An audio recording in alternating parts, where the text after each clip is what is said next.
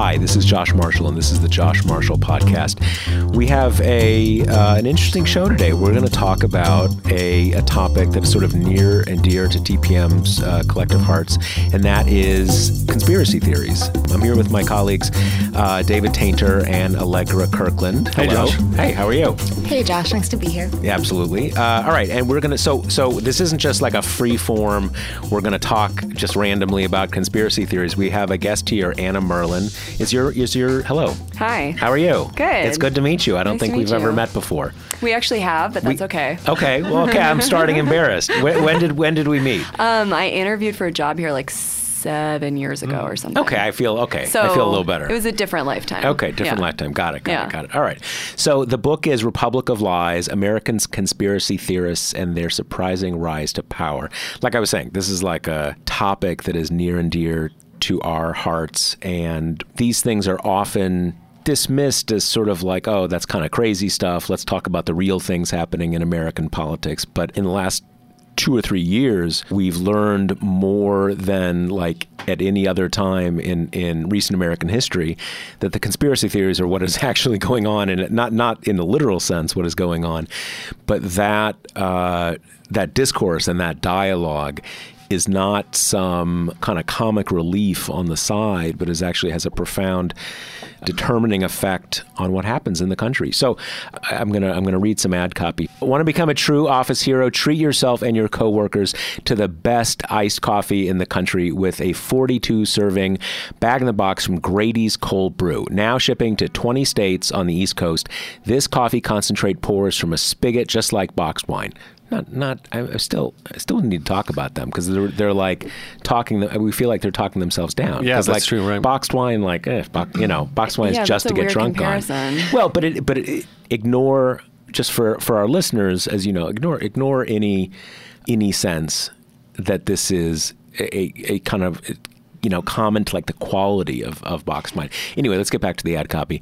Concentrate pours from a spigot just like boxed wine, so help yourself to cup after cup of Grady's signature New Orleans style flavor, freshly brewed with chicory for just a hint of all-natural sweetness. Ready to give it a swirl? Get 20% off your first order at Grady'sColdBrew.com with promo code TPM. That's promo code TPM. So Josh, just before we get started, I'm curious, you kind of mentioned this in the intro, just why you think conspiracy theories, they're so important to cover, why they're a big part of TPM's history. So, I was just trying to think back to like Jade Helm, which was what, in 2012? Jade Helm was like a kind of 2015? I guess it stretched on for a little while, but Jade Helm, obviously social media changed something about them, the way they propagate. But Jade Helm definitely is, Jade Helm, there's been a lot of them tied to the federal lands, kind of militia sort of stuff, the Bundy scenes, stuff came out of. My sense has always been that conventional political journalism focuses on, the real stuff, the people who are elected to public office, the people who speak in a, kind of articulate, kind of formal way about politics, and that's kind of what's really happening. And when people talk about like Michelle Bachmann and whatever kind of like lunatic thing she's talking about, like, oh, okay, that's funny, but like that's not really what's happening, in the real politics. And my sense has always been that this is just not true. In some ways, this is even more a blind spot of liberal, progressive, cosmopolitan people, what they think about the news, that this isn't, kind of real stuff, and this is, kind of tawdry, and if you best not to give it oxygen and stuff like that. Again, just in a very basic sense, I don't think that's true. That's why it's always been a big focus of our coverage, because we don't think you can really understand what is happening in politics, what's driving politics, what's driving public policy without understanding things. We may say that, death panels is like insane and crazy and stuff like that. And factually it is, but that had a massive impact on the Obamacare debate. We were reminded just recently that even Mark Halperin had parroted that phrase, right? Yeah. He said they were baked into the law. So some of them do rise to the top. Yeah. And again, even when they don't explicitly rise to the top, they are forming what is down there. That's why you always find out these kind of like these kind of backbench right-wing Congress people, you hear these things like, well, that's kind of like something I heard on 4chan. Like, is that an accident? Well, no, not really, because it's the underbrush. Let me quick more word before we get to the real expert on this topic. The way we pay for everything TPM does is through membership. Becoming a member means you get extra stories that we write, you get fewer ads, you get to post on special member forum, The Hive, you get a bunch of other good stuff, but it also means you support our journalism. And you also support this podcast, which doesn't just fall out of the sky. This podcast is made by TPM Media. So we have a special offer for podcast listeners, 20% off a Prime membership. That's a 2 and a 0, 20% off, a huge discount. You probably weren't expecting this, but it's here. To get this offer, you go to talkingpointsmemo.com/deal. talkingpointsmemo.com/deal. You go to that and you can get 20% off a Prime membership, and you support this podcast, you support TPM, and you get all sorts of awesome stuff. So, let's get into talking about this book. Yeah. What's the story? I tore through this book when we got in the office in 3 days. It was just super compelling, and I thought it was a really nuanced and sympathetic portrait of people who believe in conspiracy theories and why. And, Americans have very good reason to mistrust their government, which does lie to them in all sorts of ways and has throughout history. So I thought this book is just a really valuable portrait of that whole thing. We should also probably note that Anna is a senior reporter at the Special Projects Desk at Gizmodo, and she'd also worked as a staff writer at The Village Voice and The Dallas Observer and Jezebel. So she's been in the game for a long time doing great work. So I was hoping you could start by kind of talking about the process of writing it. I know that, I guess, the origin was you went on this conspiracy cruise thing for Jezebel and did this long-form story on it, and then the book kind of came out of that. So. Yeah, but, before I was at Jezebel, I was in Dallas, and I wrote a little bit about conspiracy stuff. In Dallas, the architects and engineers for 9/11 Truth have a big presence. In Texas, I wrote a little bit about, the Texas nationalist movement and sort of extremism generally, so I knew a fair amount about that. But when I went on the cruise, I was introduced to some stuff that I hadn't heard of, like redemption theory, which is a conspiratorial idea about how this country's tax laws work, which I realized in hindsight I had seen in Texas, and I didn't know that that's what that was. I had seen all these weird tax maneuvers and only realized in hindsight, oh, that's where that came from. And also on the conspiracy cruise, it was January of 2016, and I was thinking, oh, this is really interesting. The Trump campaign is bringing all this stuff to the surface again that, was sort of floating along the bottom for a while. What's going to happen when he loses? Where is all this energy going to go? So I started thinking about it in those terms. And then, of course, that's not what happened. And instead, conspiracy theorizing occupies a really different place than I had expected. So the process of writing the book was really the process of trying to understand what it looks like when people in power and people who are disempowered are engaging in conspiracy theorizing and conspiracism equally, and sort of what the difference is. I want to ask, what is a conspiracy cruise? Are the theorists organizing? What was that? So this was the first conspiracy cruise organized by a woman who usually does spiritual cruises. It's a little bit of a debacle because it was, so it's 100 people on a boat of 2,000 who are in this special conspiracy section. Right. Were very easy to pick out. Everybody knew which people were the conspiracy cruisers. And so really the focus was to listen to people like Andrew Wakefield was there, who's the now discredited doctor who first promoted the link between the MMR vaccine and autism. There were some UFO theorists there. There were some people promoting redemption theory. And what was interesting to me really is how many people were there because they were in debt and they wanted to understand from redemption theorists how to get out of it. They really saw this as a very practical thing for them. Yeah, it seemed like a practical thing to go on this cruise. So yeah, it was an interesting experience. I was there, a journalist for Popular Mechanics was there, a blogger for a site called Violent Metaphors was there, and a photographer for Popular Mechanics. And of course, as you would expect, the focus of the cruise very quickly turned to why are these journalists here who do they really work for? It became a lot more stressful. It's like a self-parody. Yeah, I know that at least one person is working on like a mockumentary about it, and I'm like, yeah, that makes sense. and so just to sort of place this, these weren't all what we at TPM often focus on, kind of very political conspiracy theories, often of the right. You have things like UFOs that are kind of like, there's things without an obvious political valence were there too.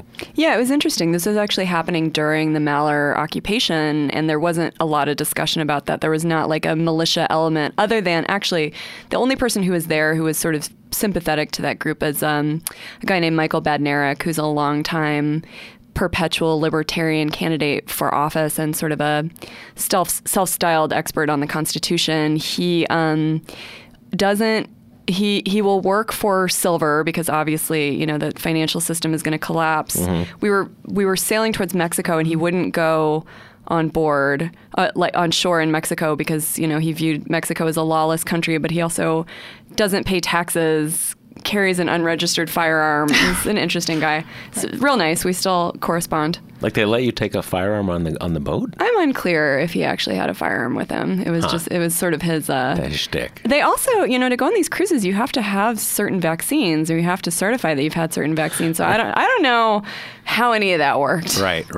Okay. This is one thing I'm curious about, is if most people sort of have one conspiracy theory that is like their true, guiding light, or if you kind of are more open to them, then you're kind of like the whole bag makes sense. Sure, like general anti-government stuff. Because I always thought it was funny on like doomsday preppers, how people are like really specifically like, in 43 years, the sun's going to explode. Like, that's the clear, order of things. But what did you find? So, first of all, my general shtick is that most people in America believe in at least one conspiracy theory. 50% of us, 1 in 3. There's a lot of studies about it, but most of us have some openness to at least one idea. The people that I write about and the people that we think of when we say conspiracy theorists are the people who are in like the deep end of the pool, is what I call it. And people who are in the deep end of the pool, once you're over there, your openness to ideas tends to change. Where I saw a lot of people who had sort of been brought in because of anti-vaccine beliefs or whatever, and then to me started to register an openness to a lot of things, even things that seemed to me to be in conflict with other things they believed.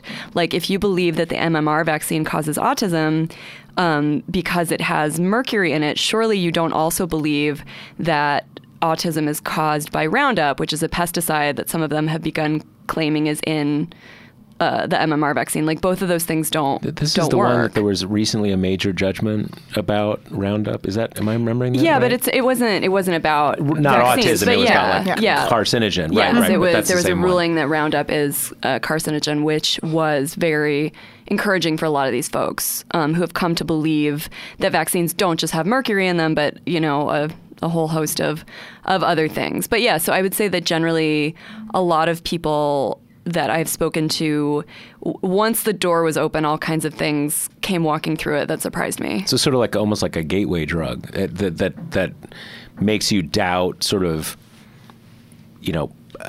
established, learned, official opinion. Then you're kind of like, everything is up for grabs. Yeah, I think that's fundamentally what it is. And it's also why we're even seeing a rise in things like flat earthers, who are an incredibly fringe group. I've only met one in the wild ever. I know there's a lot of like focus on them right now, but they're not a large group of people.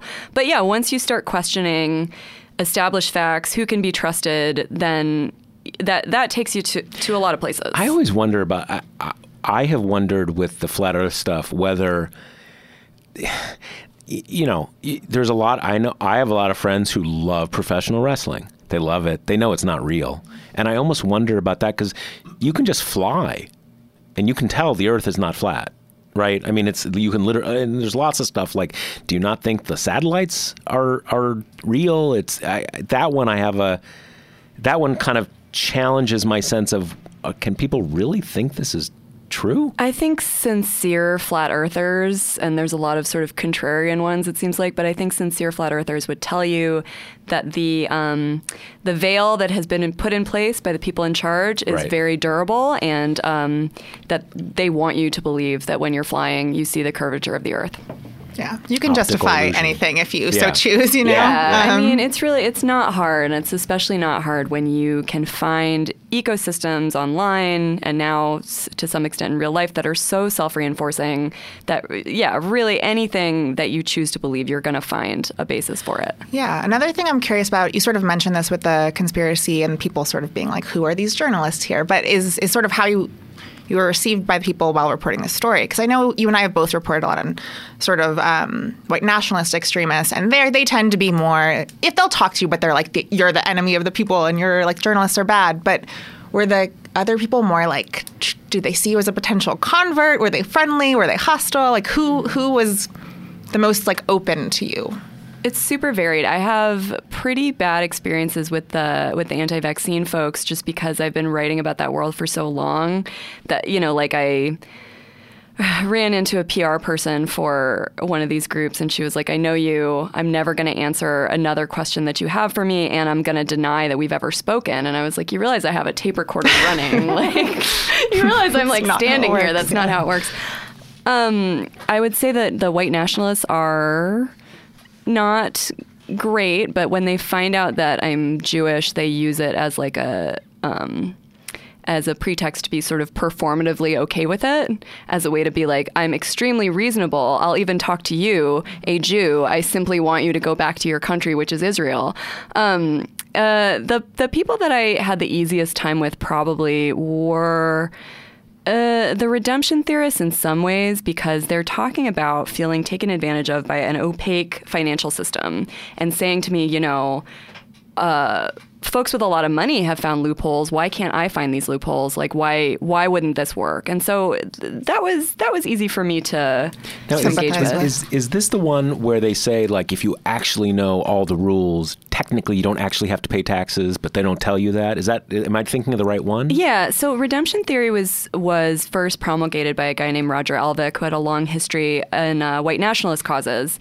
And then in like the 70s or 80s, he was a farmer. He lost his farm, and he started promoting this idea that he came to call redemption theory, which is that when the government moved off the gold standard in the 30s, they started using human lives instead to back currency.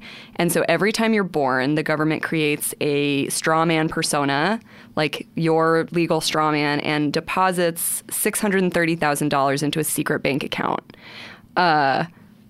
And so if you know the right set of legal maneuvers, you can free your straw man and you can access your secret money.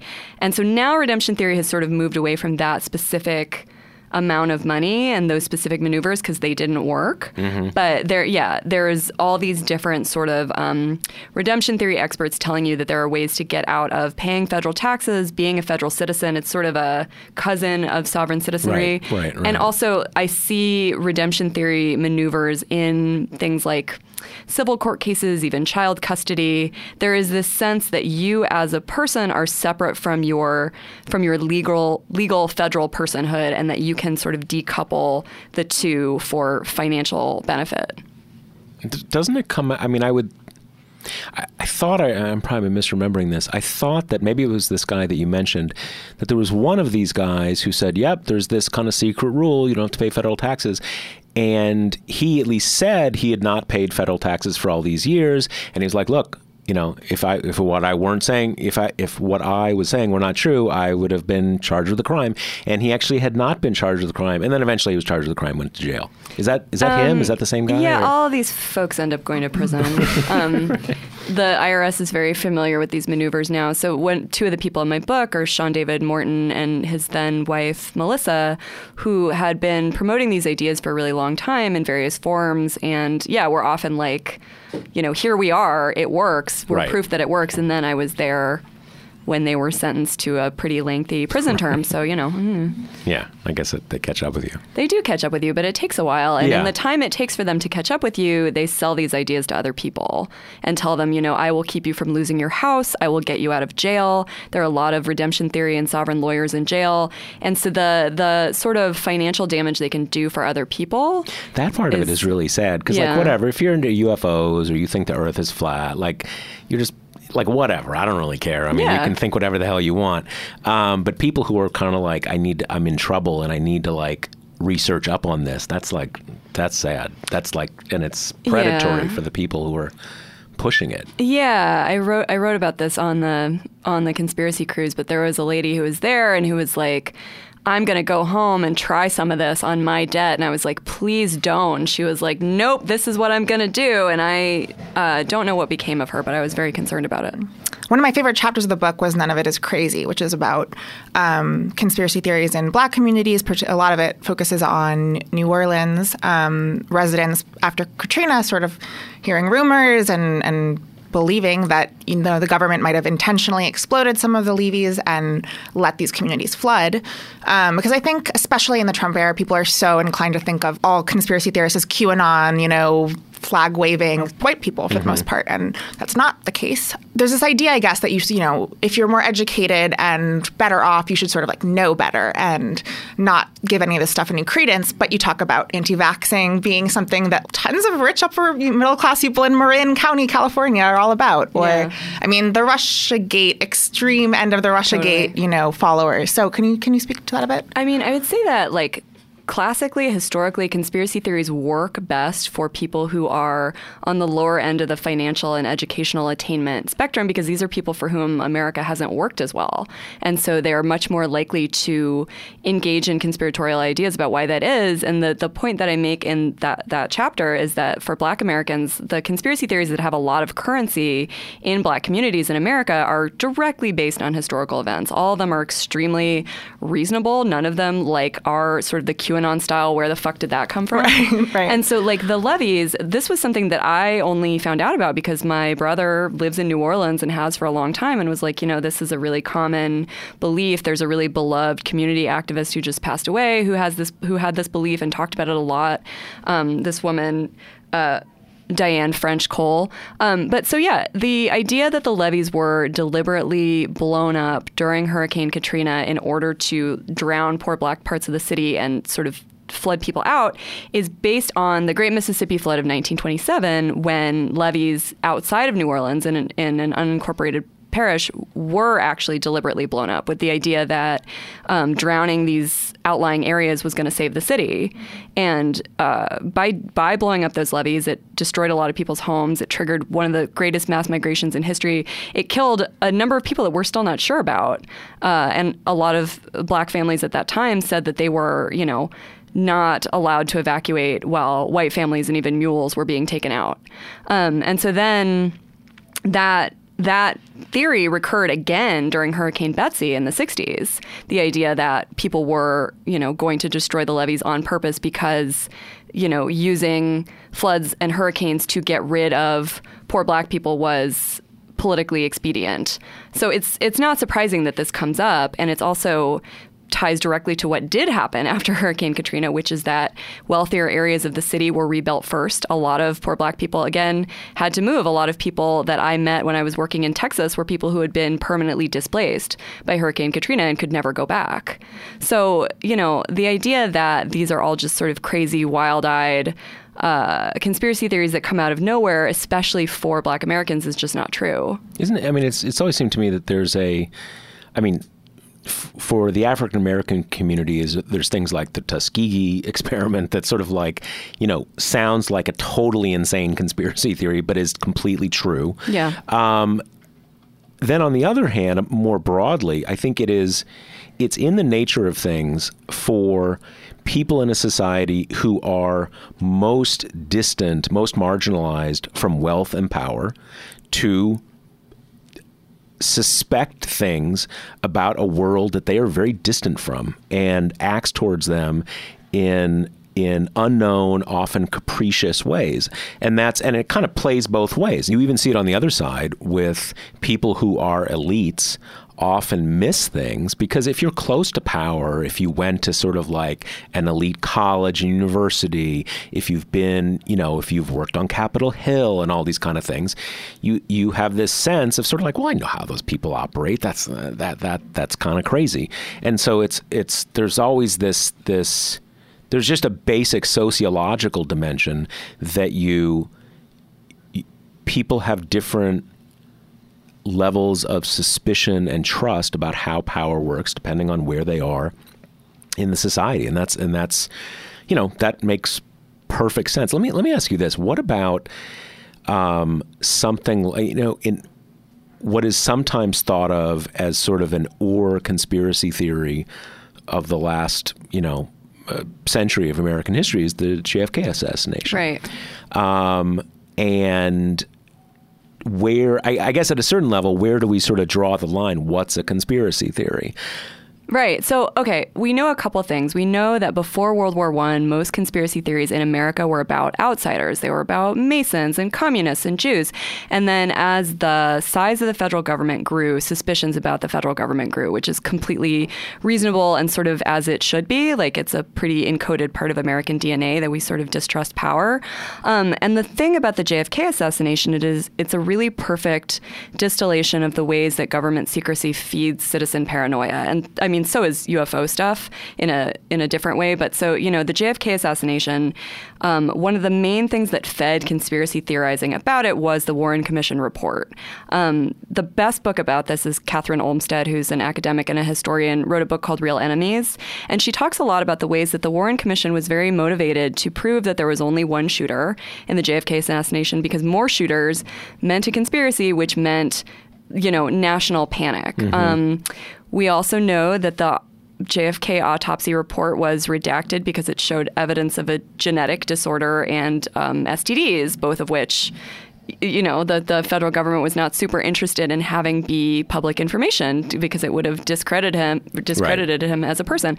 So the dissatisfaction over the Warren Commission report fed this type of suspicion and paranoia that never really went away. It actually got worse in the decades after the report was concluded. And it's sort of a really interesting way that we see that a lack of transparency really has effects that echo forever. They never really go away. It's kind of a form of trauma.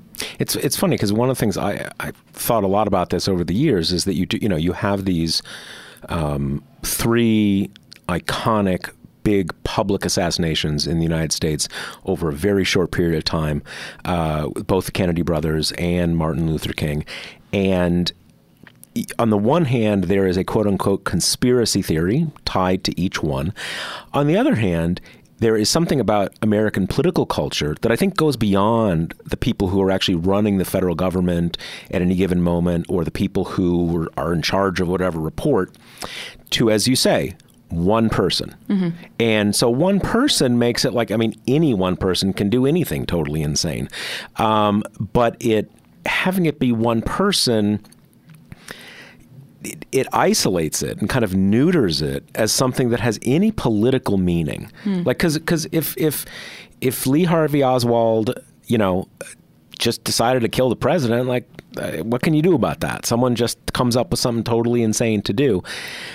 But we've got a lot of assassinations in U.S. history, and they can't all be just random. That doesn't mean there's a grand conspiracy in each one, but there's these different dimensions of it that have always been very interesting to me. That there's both a strong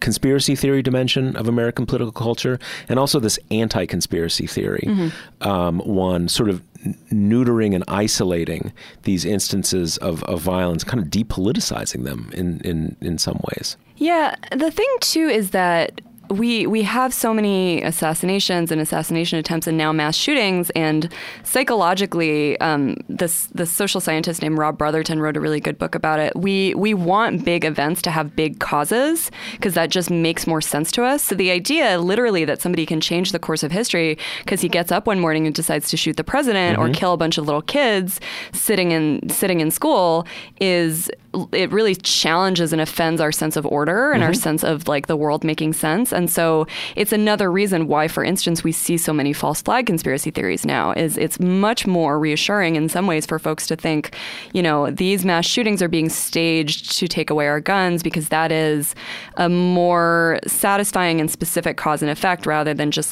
the world is random, people engage in insane acts of violence, and there are, people have access to firepower that is deadly within 30 seconds. And then there's examples like the Las Vegas shooting where, you know, Right. 50 people died and there was never really a clear official explanation after this lengthy investigation. And, you know, that is like catnip conspiracy theory stuff. It's just there's this horrific, unexplained event.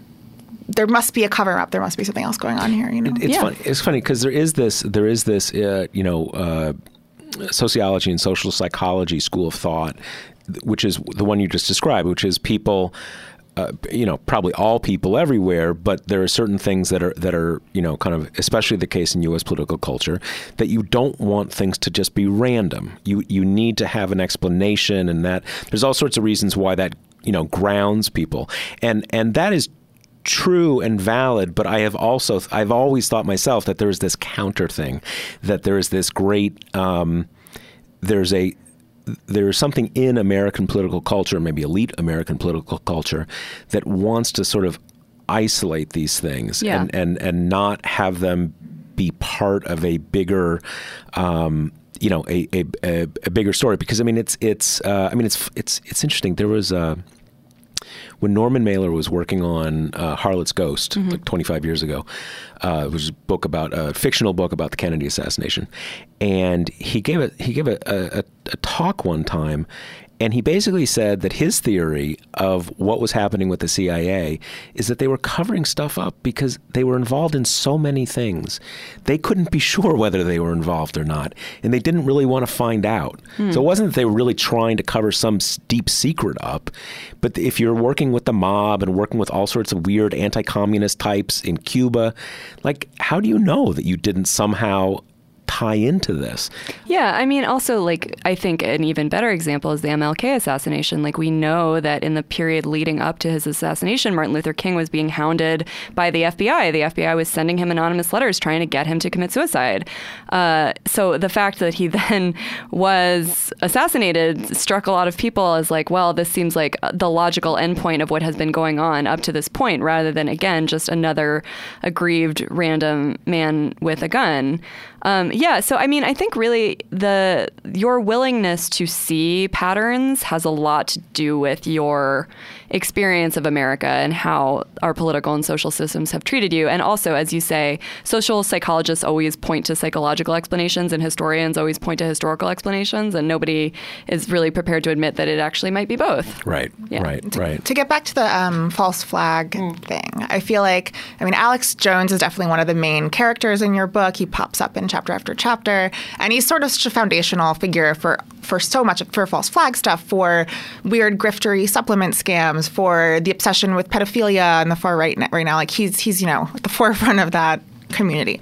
But I'm wondering, he's obviously had a lot of pretty major setbacks recently, like this messy divorce and like embarrassing details coming out from that, and being sued by the Sandy Hook parents for defamation, and of course being kneecapped by YouTube and booted off all these platforms. So do you think he sort of still occupies the same role, or do you think he's been kind of successfully muted as a voice in this space? I think that we're seeing the decentralization right now of conspiracy culture, because for so long it was that like any conspiracy idea that got popular enough that it was being discussed on like YouTube or 4chan or places that he or his staff were going to see, they were going to pick it up and megaphone it. You know, they really were the Fox News of conspiracy. They didn't come up with a lot of stuff themselves, but they successfully kind of were able to accelerate it and give it like a much bigger platform. And as you say, they were able to monetize it, both because he built a pretty good like website and social media presence, and because he figured out the supplement business at way before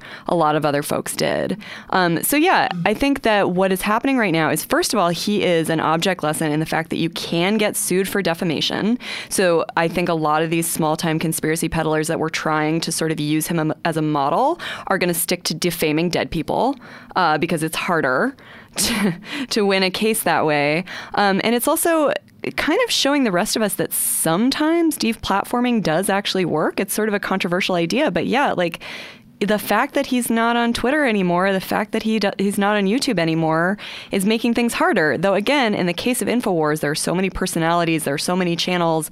Like, YouTube has not gotten rid of all their channels. Twitter has not gotten rid of most of them. Paul Joseph Watson, who's one of his biggest, senior reporters, is still active. So yeah, it's interesting. What happens with the Sandy Hook lawsuit is going to be a real like test case for the claims that these people are willing to make. Well, it's also that like with the Jade Helm thing, it's crazy, but it's hard to say who the victim of that was, right? I mean, the federal government is in a way. There's some people, but with Jones, you have certain things like terrorizing and abusing these parents. It's like so. I mean, it's so extreme, and it's so utterly without justification that it does seem like that's a case where you're going to get some judgments that may destroy him. But again, I don't know. I know he's not unique, but he seems like he may be uniquely vulnerable to legal action. Yeah, I mean, ways. he also broadcasts, for 9 hours a day, every day. The things he said are so voluminous and so unambiguous. But yeah, I think Jade Helm, in a way, it was very stupid. Obviously it was this idea that like a military exercise was actually cover for a real invasion of Texas. The fact that Greg Abbott, who was then the Attorney General, and Rick Perry, who was then the governor, were both engaging in Jade Helm conspiracy theorizing is insane. I think it's weird how much it's gotten buried. Ted Cruz also, who is, still a senator, was very engaged in Jade Helm stuff at the same time that he was saying outrageous things about, the secret gay agenda. But yeah, I don't know that it ultimately really harmed anyone because it was so big that there was almost no one small enough to be directly mad at. Right. Whereas false flag conspiracy theorizing always fastens on private citizens who have just undergone a really terrible thing. Yeah, that makes sense. Yeah, another thing I was curious about is I'm sure you saw that Verge story a couple weeks back about the Facebook content moderators. Yeah.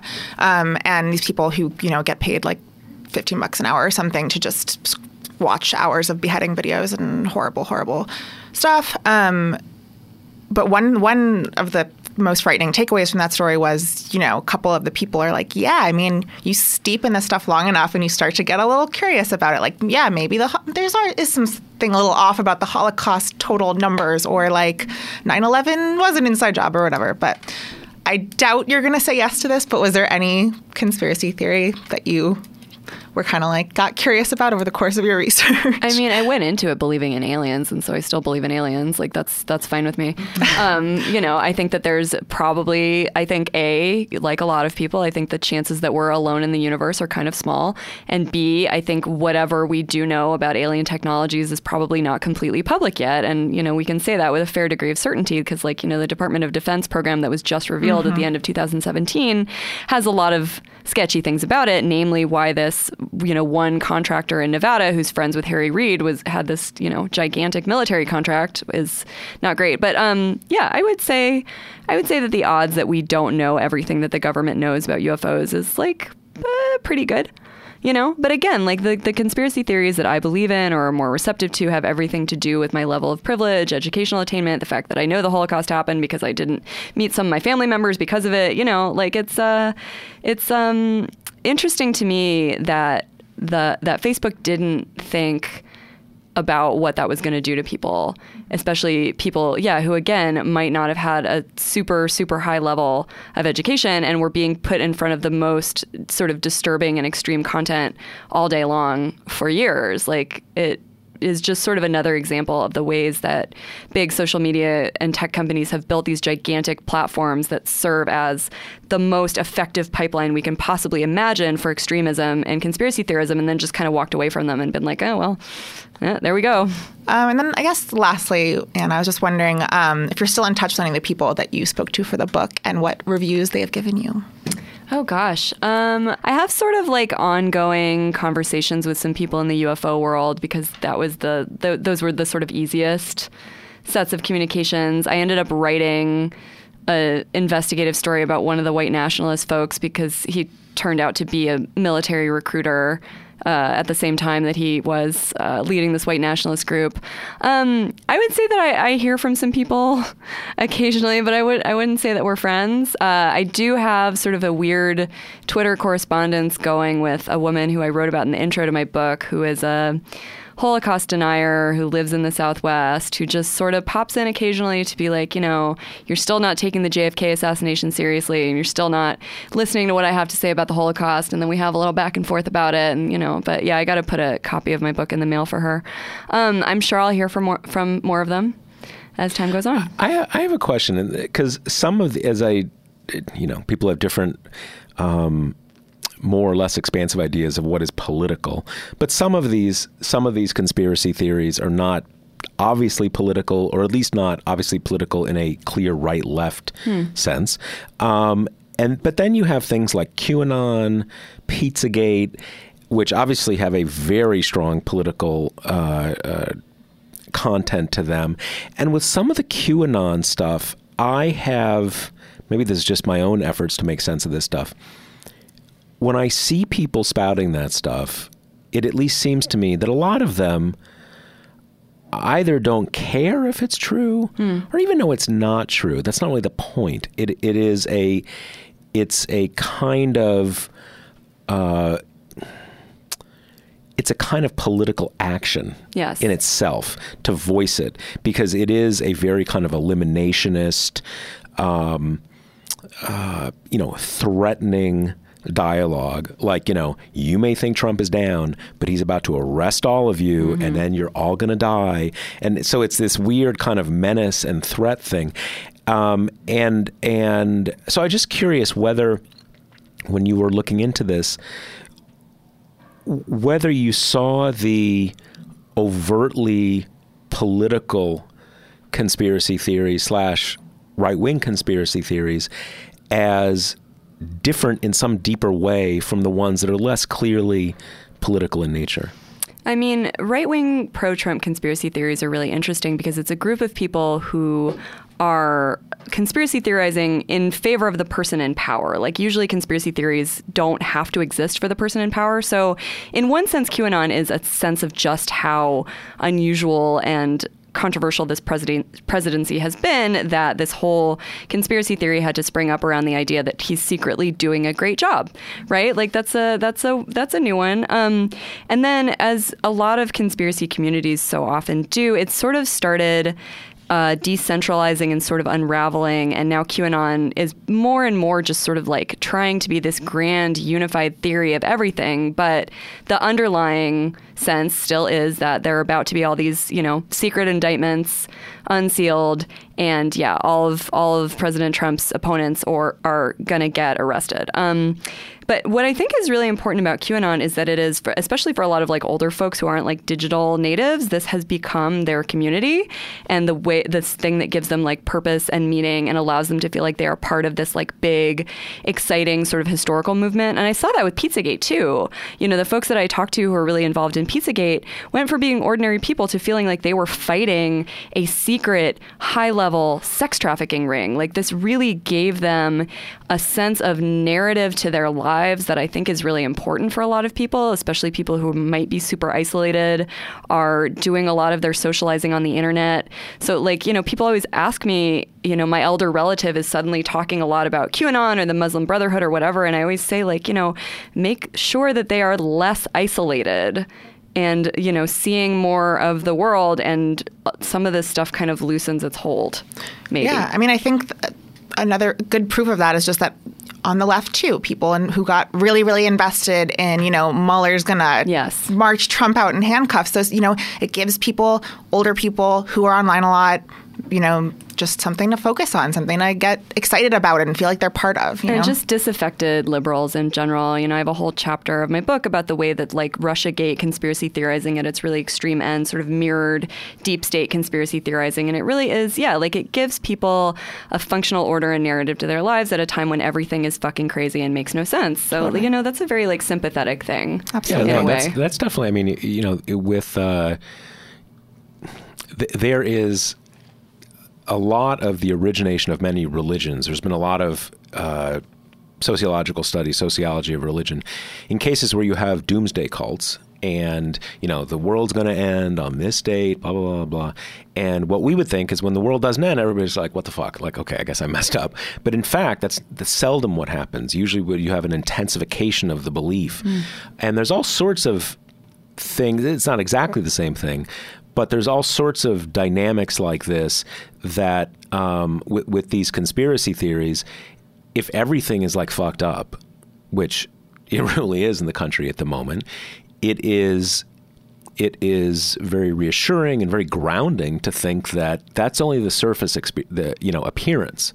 That in fact there's a plan, and there's this is all going to be made right eventually, and I can be part of making it right by kind of like attacking people on Twitter. Yeah, conspiracy theories mirror religion, and they do the same kind of thing. You want to believe that there is an identifiable good and evil, and that there is a divine underlying order to the universe. You know, Right. It must be nice. Right. No, let's hope. Let's hope. All right, Anna Merlin, Republic of Lies. Now, is it out now? It's out on April 16th. April 16th. So it's out in about a week. So, and I assume it's available in Amazon and independent booksellers and like everyone. Yeah, it's all those places. Cool. All right. So let me remind everybody, the Josh Marshall podcast is sponsored by Grady's Cold Brew Iced Coffee. Ready to give it a swirl? Get 20% off your first order at Grady'sColdBrew.com with promo code TPM. That's promo code TPM. Anna, thank you so much for joining us. Thank you so much for having me. I appreciate All right, it. absolutely. All right, see you guys next week.